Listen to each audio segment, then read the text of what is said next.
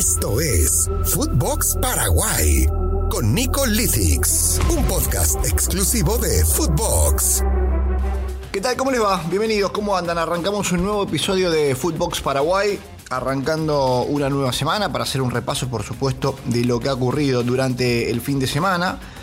Muy contentos nosotros con las repercusiones que vamos teniendo semana tras semana con Footbox y con Footbox Paraguay, alcanzando ya y superando en realidad la barrera de las 200.000 reproducciones de los podcasts de Footbox, lo cual por supuesto que nos enorgullece. Bueno, hace un par de días atrás, cuando hacíamos uno de estos episodios de Footbox que estaban relacionados con el campeonato local, destacábamos el partido que se nos venía, que era Cerro Porteño frente a Guaraní, que era el líder del campeonato Guaraní frente a Cerro Porteño, el escolta, y lo que nos podía preparar un partido como este. Lo que genera cuando se trata de un duelo tan directo por la lucha por el título. Y además porque son los dos equipos que están jugando mejor en el campeonato. Lo de Fernando Juguero en Guaraní es realmente sensacional desde que agarró el equipo. Es un equipo que promedia alto, que mete muchos goles por partido. Es un equipo que hasta se ha acostumbrado a sacar una diferencia de 3 goles en cada uno de sus partidos. Y del otro lado está Cerro Porteño, que no tuvo ese arranque que tuvo Guaraní, pero que también está haciendo muy bien las cosas, de que ya le encontró la vuelta al campeonato y de que está claro que es el otro equipo que va en la lucha por el título. Da la sensación de que este campeonato es o Cerro o es para Guaraní, que son los equipos allí que están en lo más alto y se enfrentaban entre sí el fin de semana. Bueno, ¿qué pasó? Y pólvora mojada. Tal vez tanto estudio de estos dos equipos que además después nos encontramos con un 0-0. Bueno, y te queda esa sensación de tanta espera para un partido que no tuvo goles. Por supuesto que uno puede hacer el análisis táctico, lo que se ha visto y demás, independientemente de los goles. Hay partidos que no tienen goles, pero que son muy buenos, más allá de esto. Cerro Porteño creo que fue el equipo que lo buscó tal vez un poco más, tuvo manejo de balón. Guaraní tuvo lo suyo también, porque Guaraní salió a jugar a como está jugando Guaraní. O sea, independientemente de que el rival era Cerro Porteño y el escolta del campeonato, Guaraní me parece que lo que se habló en ese vestuario fue: salgan a jugar como siempre. Aquí el rival no es la cuestión, sino que intentaremos hacer lo mismo de siempre. Y si hay que marcar 3 goles de diferencia, como estábamos teniendo en los partidos anteriores, esa era la idea del equipo de Fernando Juguero.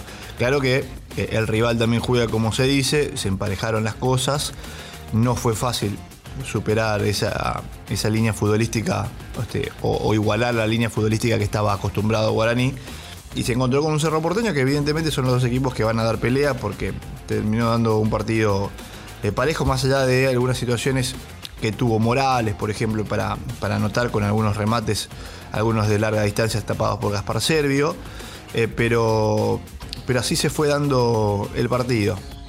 Más allá que Cerro tal vez en algún momento, sin poder plasmar en el marcador lo que hacía en la cancha, tampoco pudieron sacarse diferencias en el marcador y terminó con el 0-0. Un resultado que de algún modo, entiendo, y lo deja mejor parado a Guaraní, o por lo menos lo deja ahí en el mismo lugar, es decir, pasa un partido más y mantiene esa diferencia frente a este rival directo, porque los demás están más abajo, entonces no son preocupación. Así que Guaraní sigue, digamos, con ese camino de no perder contra los rivales directos y le gana el resto. Entonces, con esa fórmula tan práctica y tan sencilla que parece, me parece que lo va llevando como para encaminarse hacia un nuevo título. Es decir, ganarle a todos los que están abajo, ganarle a todos los que se pueda, y cuando tenés un duelo contra algún equipo, como en este caso Cerro Porteño, que está ahí peleándote, no perdés. Entonces mantenés siempre esa diferencia, y si sufre algún resbalón el que te persigue, y tu diferencia es más amplia. Así que así están las cosas. He escuchado también a a Javier Acosta, con quien hablamos, de hecho, en Footbox Paraguay, que decía el gerente deportivo del Club Guaraní que más adelante se van a dar cuenta la importancia probablemente del punto contra Cerro Porteño. Es decir, si ese punto va a servir o no, seguramente se irán dando cuenta más adelante, cuando el campeonato esté ya en su etapa definitoria, y nos iremos dando cuenta de la importancia de cada uno de los puntos. La diferencia hoy es de Guaraní con 5 puntos de ventaja. Guaraní tiene 21, Cerro tiene 16. Son los principales en la tabla de posiciones, porque después está River con 14, Luqueño con 13, metió un buen triunfo Luqueño además el fin de semana, en una fecha que se va a estar cerrando justamente en el día de hoy. El campeonato lo tiene a Guaraní de Cerro peleando en lo más alto, y Olimpia. Uno preguntará, y bueno, ¿qué pasa con Olimpia? Olimpia, que está en otra, hoy por hoy último, tiene partido pendiente del día de hoy, y Libertad, que está ahí metido en el medio, pero Libertad que tiene un asterisco que dice: estoy peleando la Conmebol Sudamericana, estoy peleando semifinales de Conmebol Sudamericana, a mí déjeme tranquilo, que yo tengo unos desafíos sumamente importantes, históricos, estoy haciendo historia para la institución, y con las ansias de quedarse con un título internacional por primera vez en su historia. Entonces el Libertad tiene ese asterisco que le permite casi posicionarse en el campeonato local donde quiera y sin ninguna preocupación. Sí, en Olimpia probablemente haya un poco más de preocupación, porque clausura no ha sido bueno. Hoy lo encuentra Olimpia último en la tabla, y Olimpia tendrá por delante, les decía, va a estar cerrando la fecha en busca de encontrar ese ritmo futbolístico.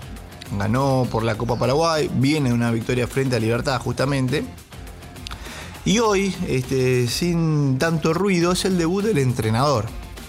En realidad Álvaro Gutiérrez debutó en un partido de Copa Paraguay, pero ahora será el debut en el campeonato local, que tiene otras exigencias. En la Copa Paraguay se midió contra un equipo de una categoría menor, entonces había como una cierta obligación de quedarse con el duelo.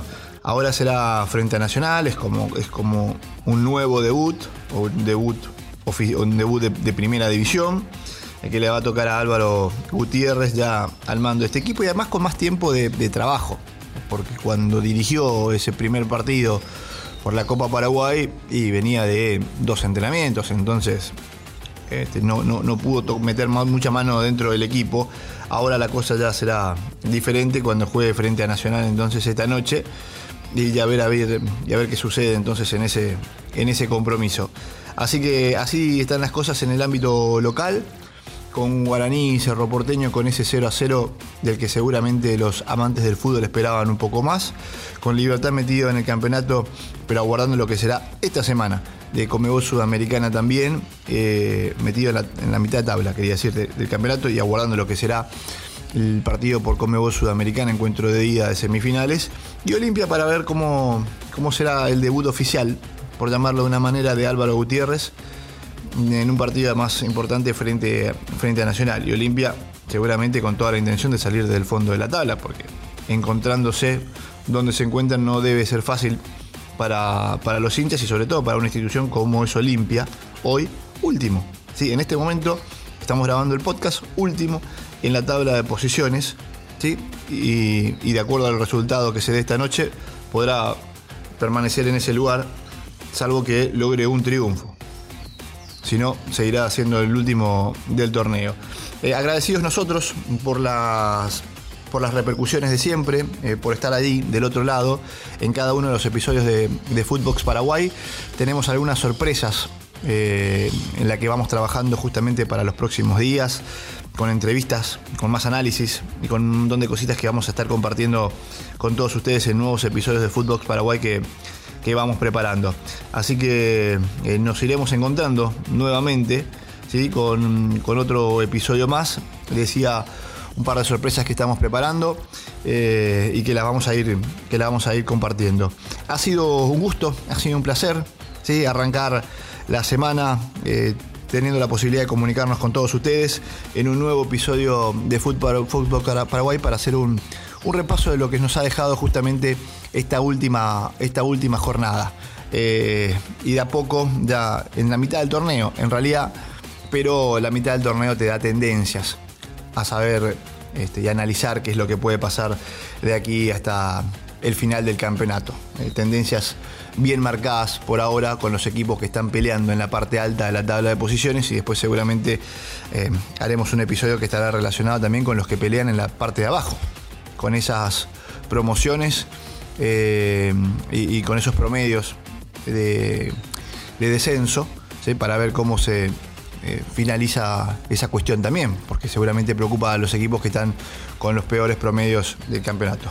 Bueno, nos encontramos en cualquier momento. Ha sido un gusto, un placer. Que la pasen bien. Footbox Paraguay con Nicolás Litix, exclusivo de Footbox.